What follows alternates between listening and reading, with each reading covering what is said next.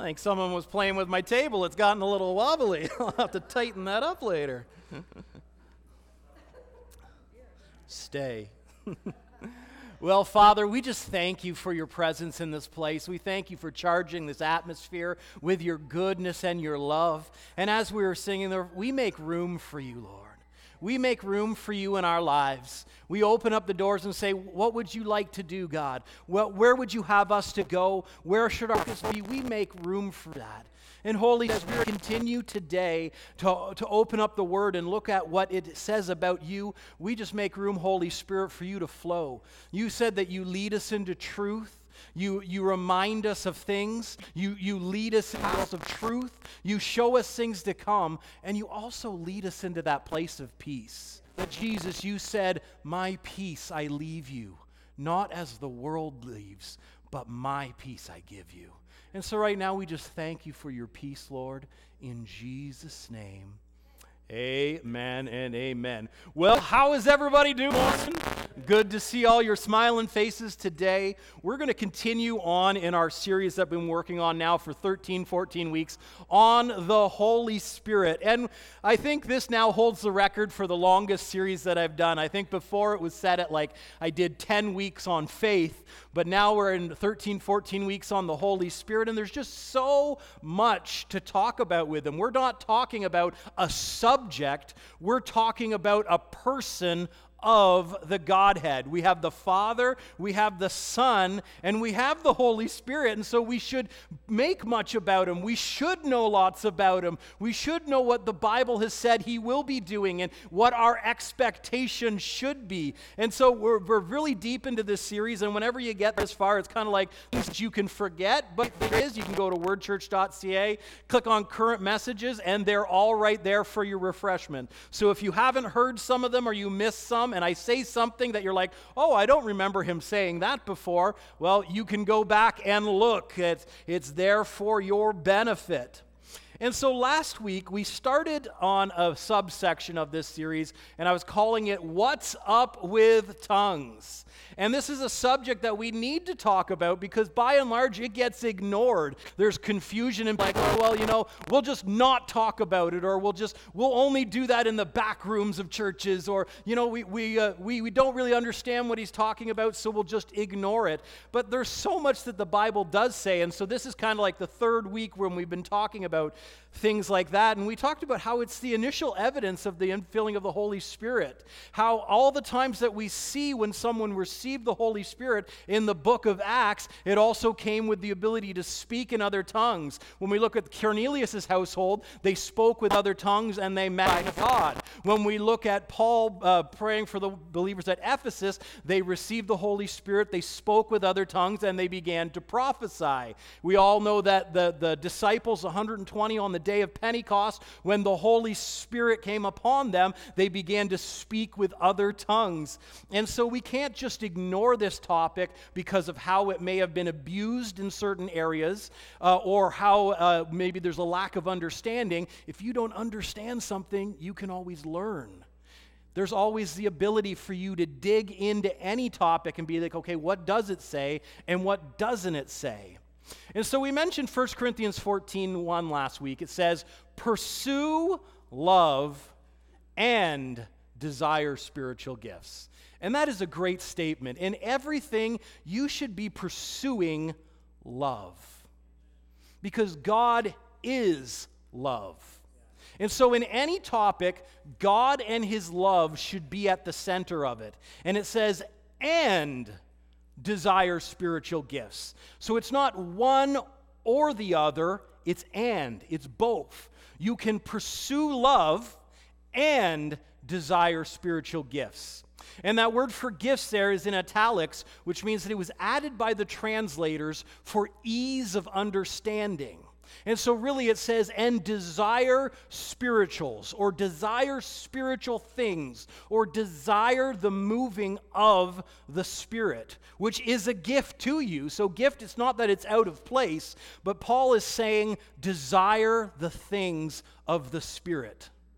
And he's saying desire it. He didn't say be weary of it, or he didn't say ignore it. He said desire it. So what does he mean when he says desire? Well, that word can be used in a negative fashion to mean to boil over with anger or boil over with hatred.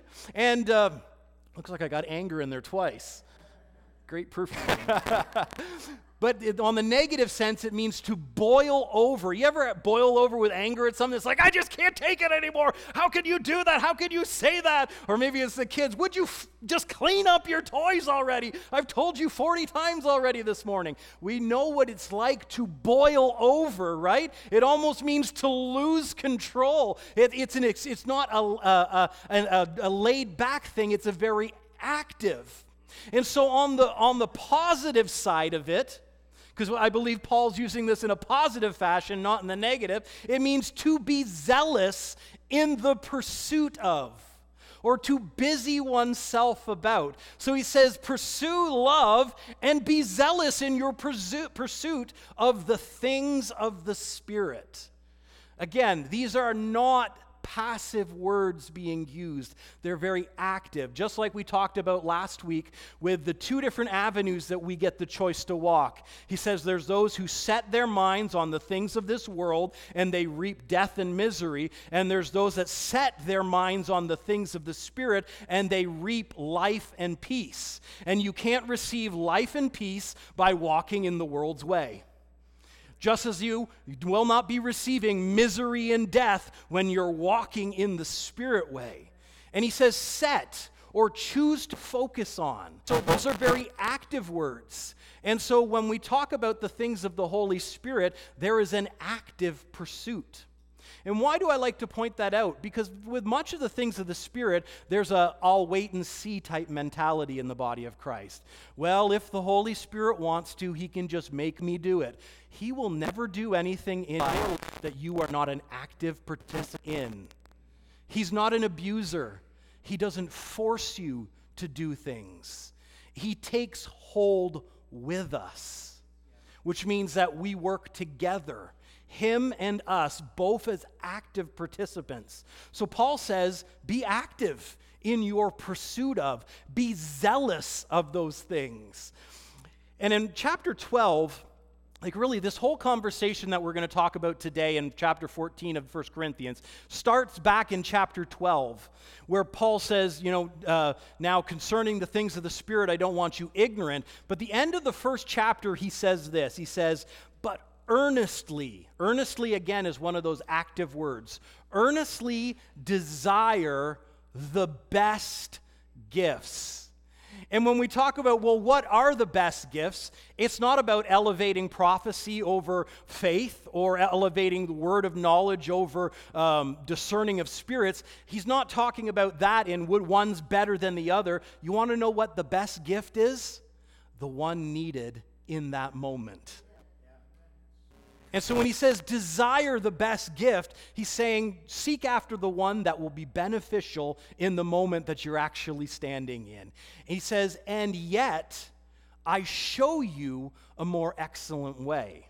So he says you should have a pursuit of the things of the Spirit. There should be a desire within you for it. He said, I'm going to show you an easy way to get them to flow.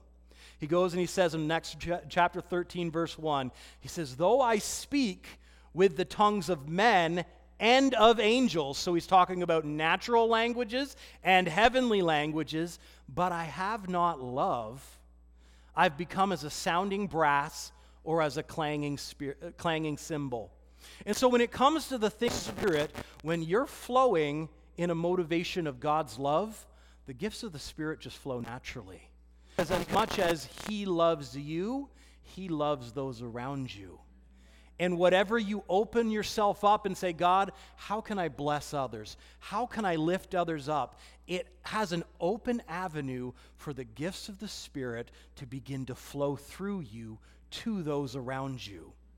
And so love always opens the door to the things of the Spirit. You ever notice that's why Jesus was always moved with compassion, which is another way of saying he was overflowed with love, and then miracles began to happen.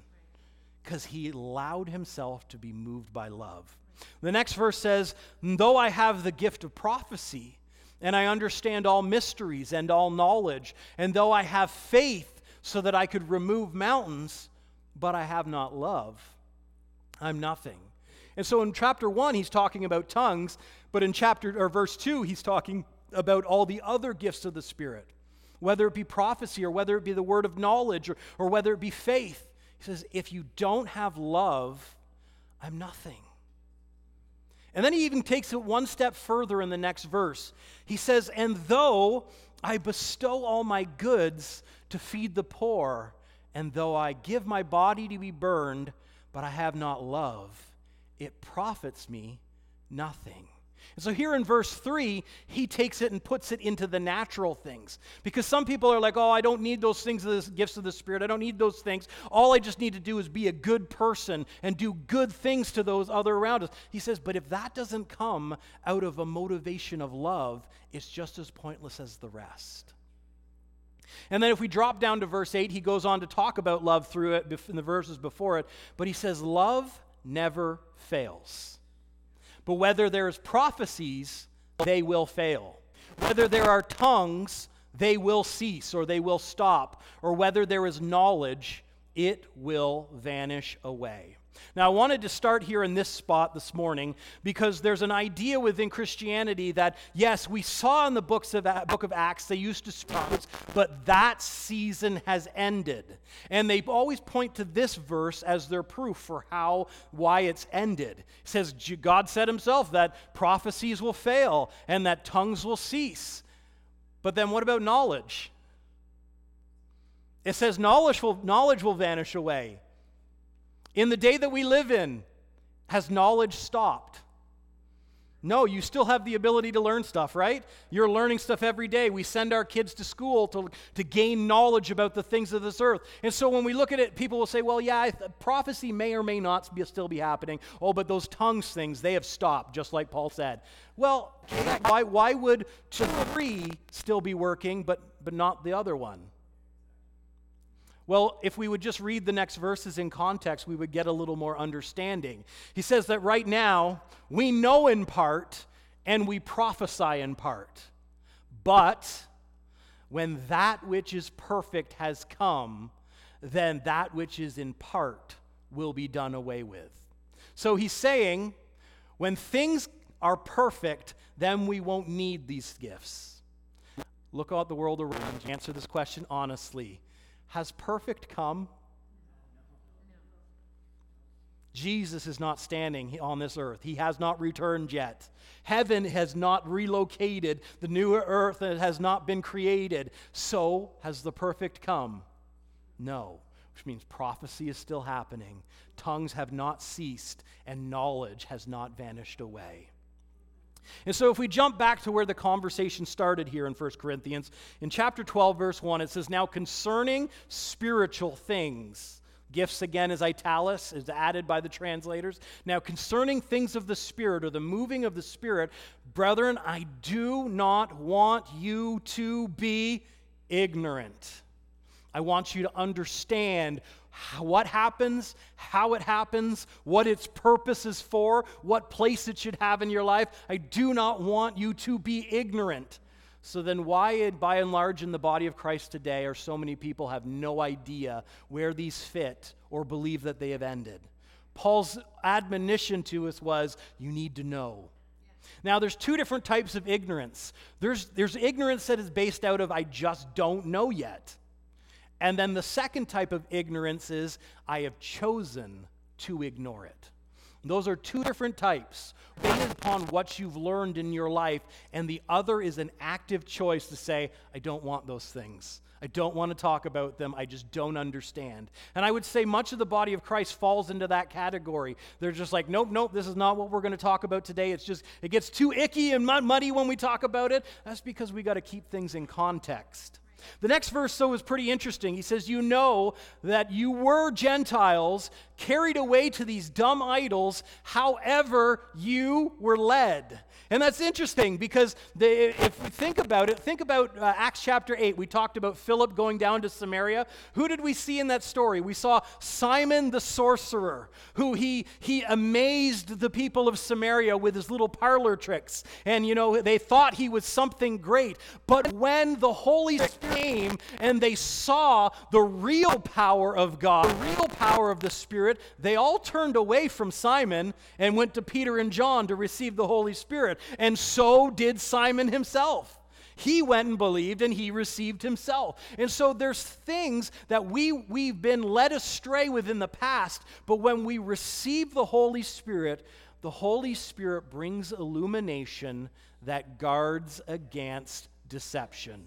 And in this day, we need that. When so many people say, this is how it is. No, this is how it is. And the reality is probably both of them are lying to you. The Holy Spirit will lead you into what is true. We talked about that early on in this series in John chapter 14. He will lead you into truth. And so the Holy Spirit brings illumination that guards against deception. Very needed in the day that we live in. Okay, so in the time we have remaining today, I want to do something here. I want to go to 1 Corinthians chapter 14. Now, this is a very misunderstood chapter, and the reason why is because people like to pick one verse out here that supports their point, and then one point here that they think tears down the other's argument. But if you keep the Bible in its context, we get its proper function for us. And so we don't need to take one verse. Some verses can stand on their own, like God so loved the world that he gave his only begotten Son, that whosoever should believe in him should not perish but have eternal life. That's a verse that can stand on its own. But for most of the Bible, you need to understand the context. And so today I would like to do something we don't do often. I want to go verse by verse through this chapter and break it down what he's actually talking about. Oh, don't sound so excited about that, guys. Come on. With understanding, it gives you the ability to walk in things that you may have missed out on. And so we'll start back in verse 1 again. He says, pursue love and desire spiritual things, but especially that you may prophesy. And so in the following chapter that we're going to read through, Paul is contrasting two things: prophecy and speaking in other tongues. And so starting off from the get-go, we have to understand he is writing to the church in Corinthians. And they had a ton of problems. They had a lot of flowing of the gifts of the Spirit, but they also had gotten off over the deep end in some areas. And so Paul's purpose in writing this letter to them is to bring balance and show them where their focus should be. And we see this earlier on where they have one guy who is sleeping with his stepmother, and he thinks it's a good thing, and he's actually proud and boasting. And Paul says, you guys got to stop boasting about that. That's not right. And so Paul is writing this chapter to bring balance to a church that is in excess. And so he says, I want you to desire spiritual gifts, but right now I want to put the focus on prophecy because it was something that they needed. And verse 2 says, for he who speaks in a tongue does not speak to men, but to God. For no one understands him. However, in the Spirit, he speaks mysteries. And we talked about this last week with one of the benefits. Praying in other tongues is your direct line to God. And when you're speaking, you're not talking to men. You're talking to God. The Holy Spirit is praying through you in the perfect will of God. It's bypassing what you know and what you don't know, and it's praying out the perfect will of God. And so when we pray in tongues, we are not speaking to men, but to God. Verse 3, but he who prophesies speaks edification, exhortation, and comfort to men. So when we look at this chapter, most people use it as a thing to say we shouldn't speak with other tongues because Paul would rather have us prophesy. But when we look at these first three verses here in 1 Corinthians, he's contrasting two different directions. One, it goes to God with praying in other tongues. The other is prophecy, and its focus is on men. And in verse 4 it says, "For he who speaks in a tongue builds himself up, or edifies himself, or strengthens himself. And he who prophesies edifies or builds up or strengthens the church." So we have two different directions. One is focused to God, one is focused to men, and one builds up you, and the other builds up the church. How many of us know that being built up is a good thing? And so to say that tongues is not for us, when here it says it builds us up, it builds you up when you're talking to God. But when we're together as a church, prophecy builds up the whole of the church, of us together. In verse 5, Paul says this, "I wish you all," everyone say all, "spoke with tongues." And so to say that Paul's telling us that we shouldn't do this, here he says, "I wish you all spoke with tongues, but even that you prophesied. For he who prophesies is greater than he who speaks with tongues, unless indeed he interprets. That," and he tells us the reason why, "that the church may receive edification." And so Paul is not saying don't do this. He's saying when you guys come together, there's a higher way that you should be using. And he says, "But now, brethren, if I come to you..." Now, who's the focus of praying in tongues? God. What's the focus of prophecy? To men. And so Paul is about to show you it used out of its place. He says, "Brethren, if I come to you speaking with tongues." Tongues are not for me to you, they're from me to God. And he says, "What shall it profit you unless I speak to you either by revelation, knowledge, or by prophesying, or by teaching?" He's saying, how is it going to benefit you if you don't know what I'm talking about? Right now, if I were to get up and preach this message by speaking in tongues, you'd all be sitting here going, "I have no idea what he's talking about," right? Because I'm speaking mysteries to God, not to you. And so that's why we don't come to church and we don't pray in tongues for the whole service, because then we would not be edified or built up. He goes on in verse 7, he says, "Even things without life, whether the flute or whether the harp, that when they make a sound, unless they make a distinction in the sounds, how will it be known what is piped or played? For if the trumpet makes an unsound, who will prepare for battle?" Meaning, if you don't know what's being said, it's of no benefit. It won't move you to action. He says, "So likewise, you, unless you utter by the tongue words easy to understand, how will it be known what is spoken? For you'll be speaking into the air. There are, it may be, so many kinds of languages in the world, and none of them is without significance. Therefore, if I do not know the meaning of the language, I shall be a foreigner to him who speaks, and he who speaks will be a foreigner to me." And so Paul's saying, if we all pray in tongues at the same time, all the time, and nobody ever speaks in the language that we understand, we are not strengthened and built up. So Paul is not saying don't pray in tongues. He's saying use it in its place. And seek what is the best thing for that moment. Remember, he said, earnestly desire the best gift. What is best in the moment? And so he says in verse 12, "Even so you, since you are zealous for spiritual gifts." He said in the chapter before that we should be zealous for them, right? And he's saying to the Corinthians, yeah, if anybody's zealous, it's you guys. He says, "But let it be for the edification of the church that you seek to excel." So when we come together as a corporate body, the corporate body should be built up. And this speaks to a greater issue in the church. Do you realize that when we come to church, it's not just about you? Let's just be honest here for a moment. When we come to church, it's not just so that we can hear a message and we can feel better. individually. When we come to church, we come to add our supply that only we can give and lift others up around us. And that's why in chapter 12, he said, you've all been placed into the body by the Spirit of God. You have a function. You have a place. There are no I do nothings in the body of Christ. When you come, you have a supply that only you can give. You may be able to speak something into the heart of another that I can't. And if you keep your gift to yourself, that other person then suffers. And put it in the other thing, if someone else keeps their gift to themselves, you suffer.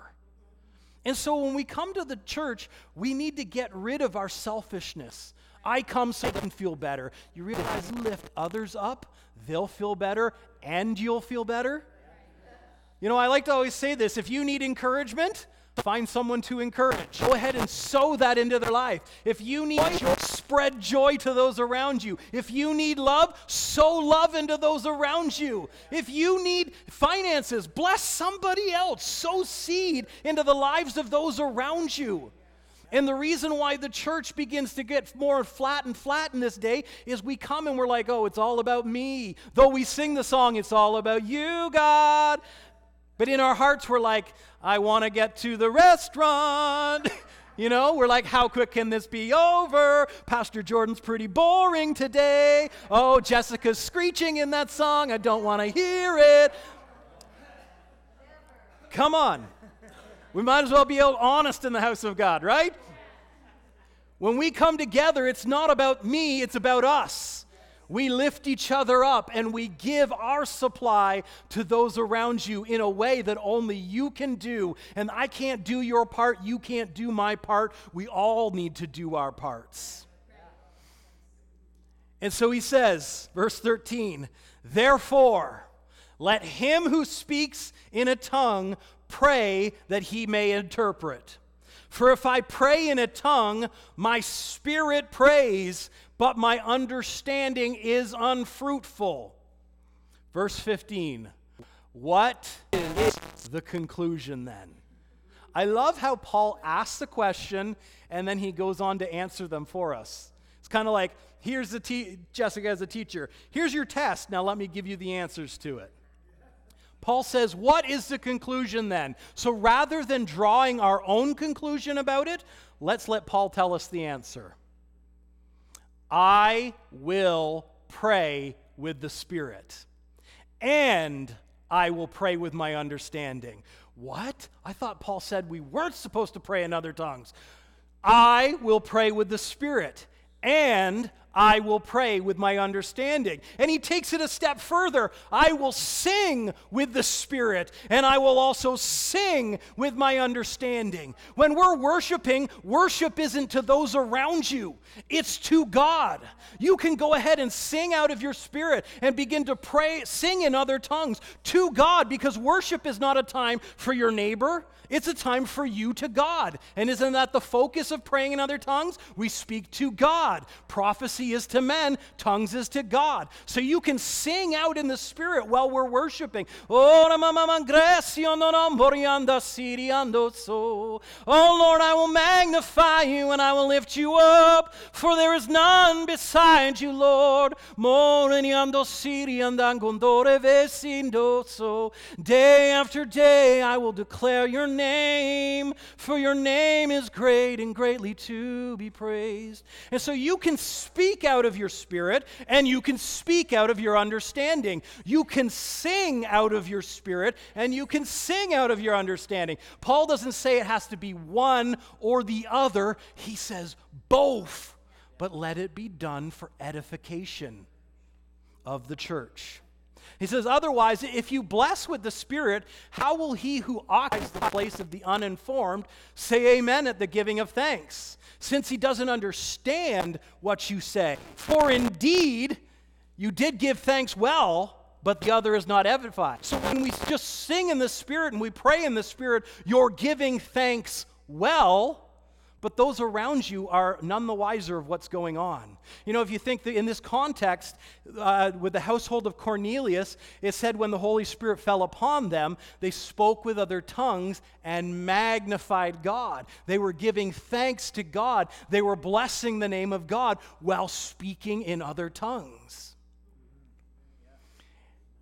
And so Paul's not saying don't do it, because in the next verse he says, I thank my God, I speak with tongues more than you all.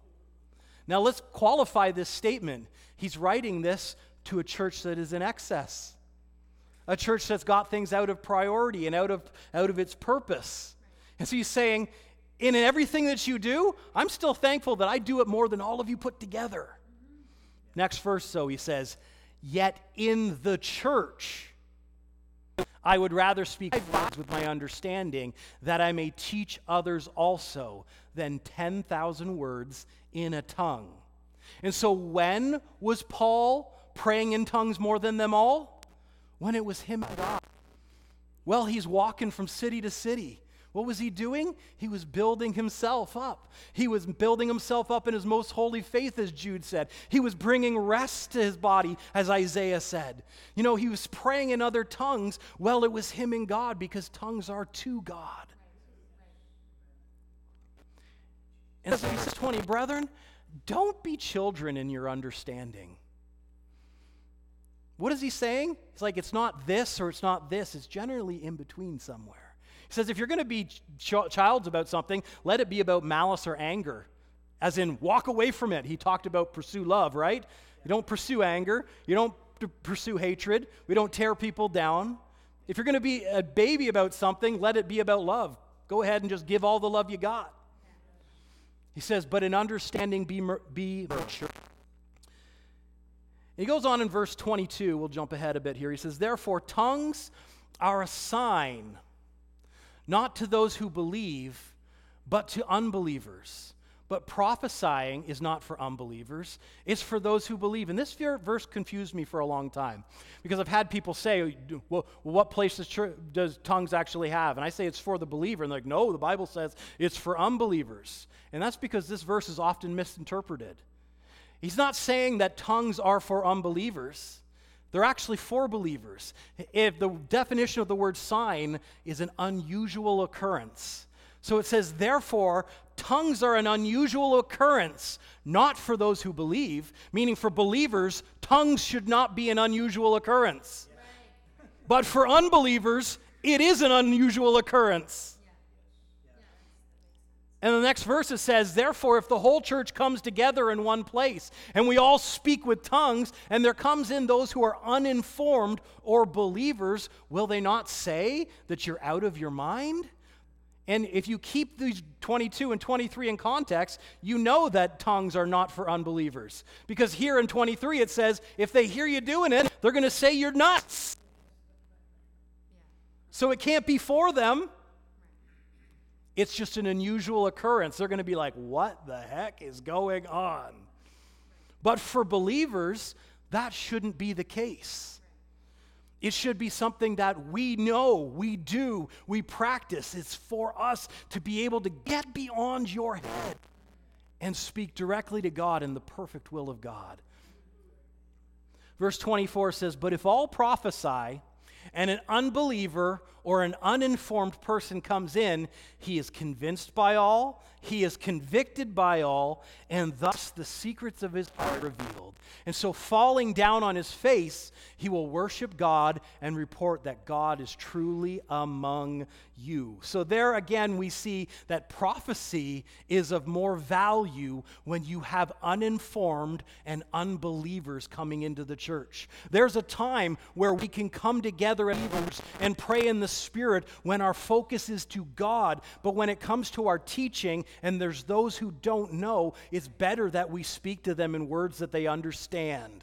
And that's the balance that Paul is trying to strike here in 1 Corinthians 14. There's a time to do things that bless you. There's a time to do things that bless others. In the church, we come together as a whole. When it's you and God, or it's you and other believers and the focus is God, go ahead and pray in tongues. Speak out of your spirit. Go ahead and bless well, as he says, you do bless well indeed. Go ahead and magnify God. Go ahead and prophesy. Go ahead and pray and believe that you can interpret back, because the Holy Spirit will allow you to have that ability sometimes, where it's like you can be just praying in other tongues and it's all of a sudden you know what you're praying about and you know now what you need to say in English. But when you started, you didn't. You're like, as in Romans 8 says, when you don't know how to pray for as you ought, the Holy Spirit makes prayers through you with utterances that just are hard to understand.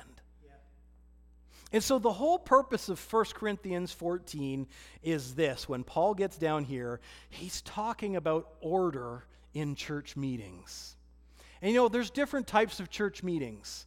There's open meetings where unbelievers may be coming in and uninformed may be coming in. There's also believers meetings where the focus is us to God.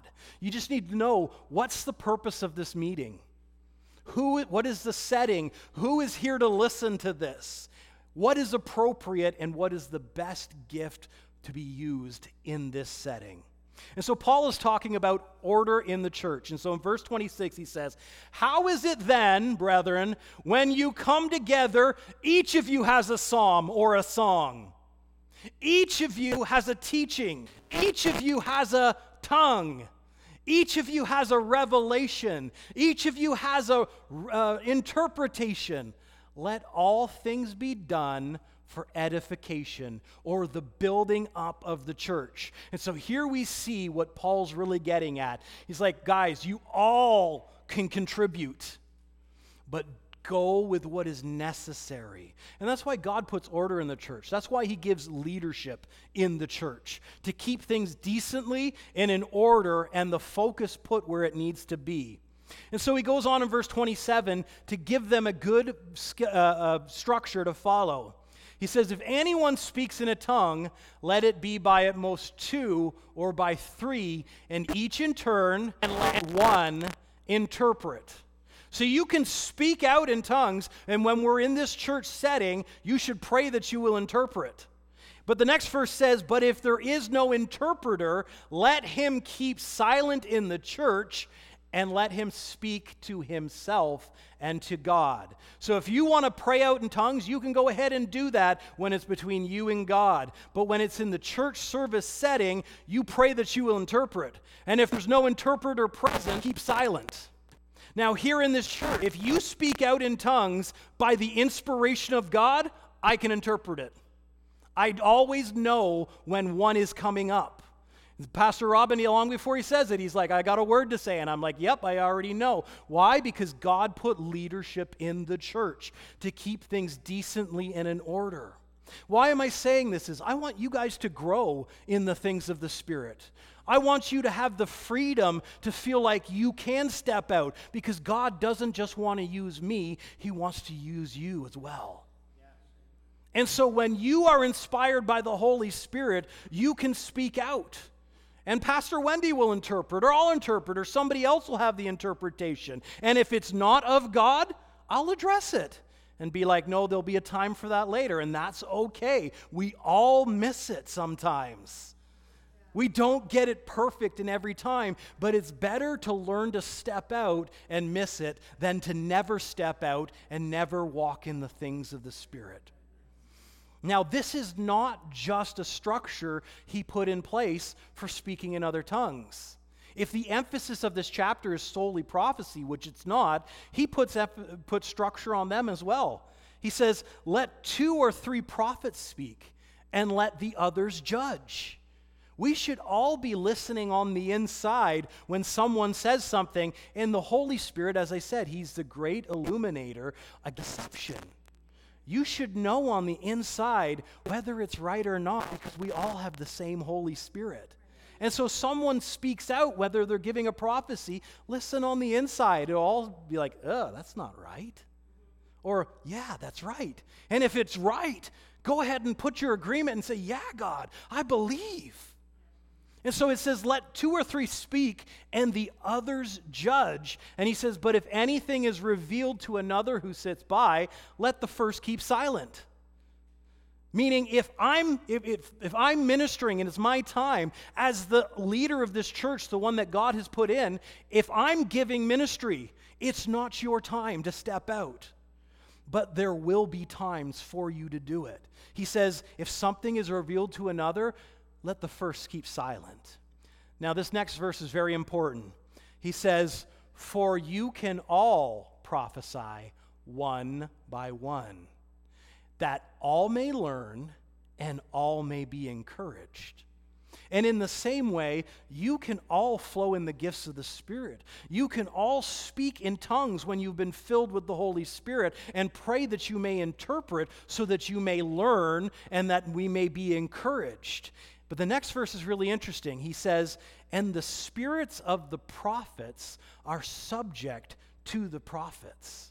This is an important one to point out, because I've had people in this church before in the past that are no longer here. They were just like, I just had to give it. I don't care if it was interrupting. I just had to give it. No, you didn't.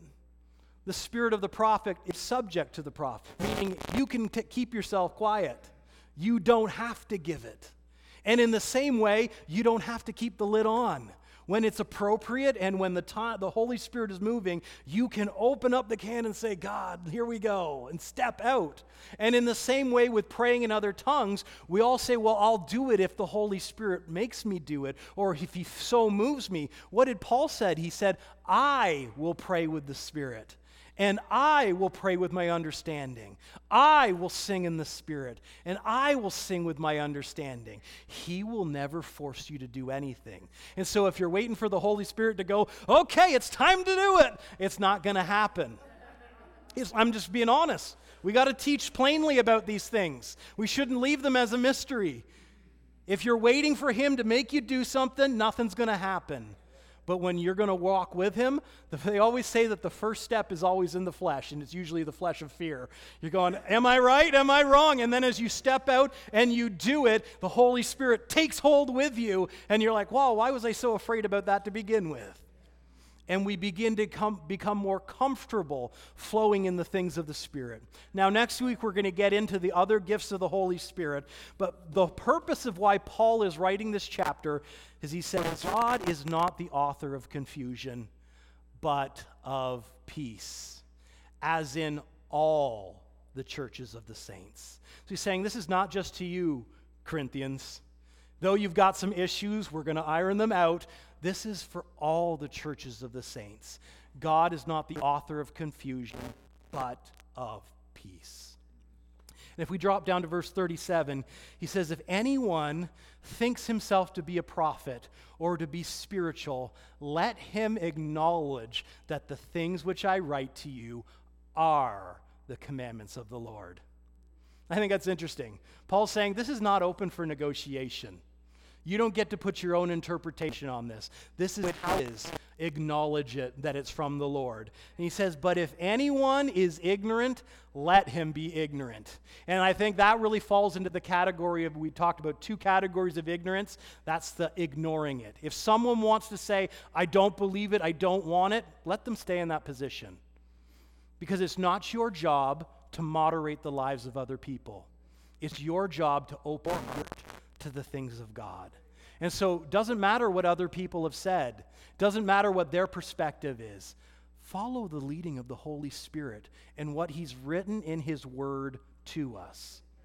And so he says, therefore, brethren, desire earnestly to prophesy and do not forbid to speak with tongues.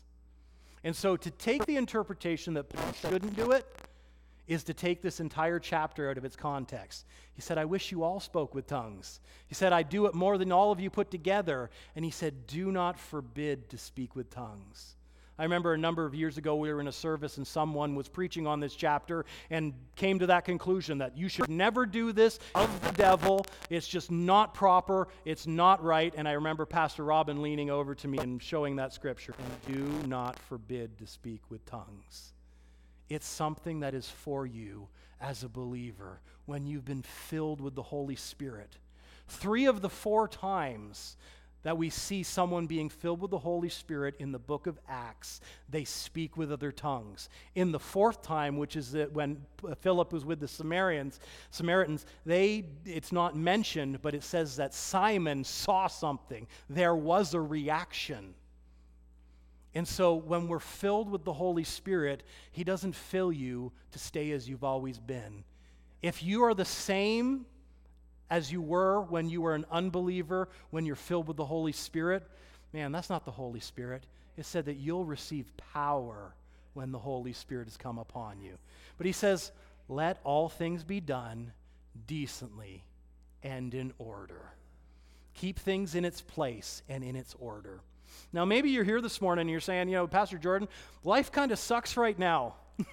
Maybe you're watching online via the internet and you're like, man, my life is falling apart. What do I do? Jesus is your only answer. The Holy Spirit is the great one that transforms your life. And so if you want to receive Jesus, maybe you're saying, I used to, but I feel like I've walked away. You know what? He didn't walk away from you. All it takes is turning back and saying, Jesus, I let you have free reign in my life. Jesus, I receive you into my life. I ask for the infilling of the Holy Spirit. I receive that gift that you've given to me. Whatever's going on in my life, I thank you, Jesus. You lead me into the answers that I need. You show me where my focus should be. I don't want to do this on my own anymore. I want that gift that you've given. I want that power that you said would come upon me. I want to get things sorted out, and I don't want to do it on my own. So I take hold with you. In Jesus' name, amen. Hallelujah. Guys, there's just such a burning in my heart for Christians today whose their lives are just feeling so broken. That's not what we've been called to. The Holy Spirit wants to wrap his arms around us. He wants to strengthen us in ways that we could never do on our own. We can go so far, and then when the Holy Spirit takes hold with us, he'll get us to places we never thought were even possible. Hallelujah. Now today, if you need prayer for any area, in anything, whether you want to receive Jesus, you want to receive the infilling of the Holy Spirit, you want someone to lay hands on you because you're sick, you need someone to stand with you and believe for anything. Some of our care team is going to be up at the front in a moment to be able to pray with you. Just come. We shouldn't come to church and leave with the same baggage that we walked in the door. We come, we lay it down at Jesus' feet and said, I wasn't meant to carry it. You take it. He says, cast all your cares upon him, for he cares for you. Amen? Well, it's offering time. And if you would like to give this morning, you can do so at wordchurch.ca/give, or there's a basket at the back, and there's an envelope in the seat in front of you. Whatever you choose to do, we just say thank you for partnering together with us. And God, we thank you for this upcoming week.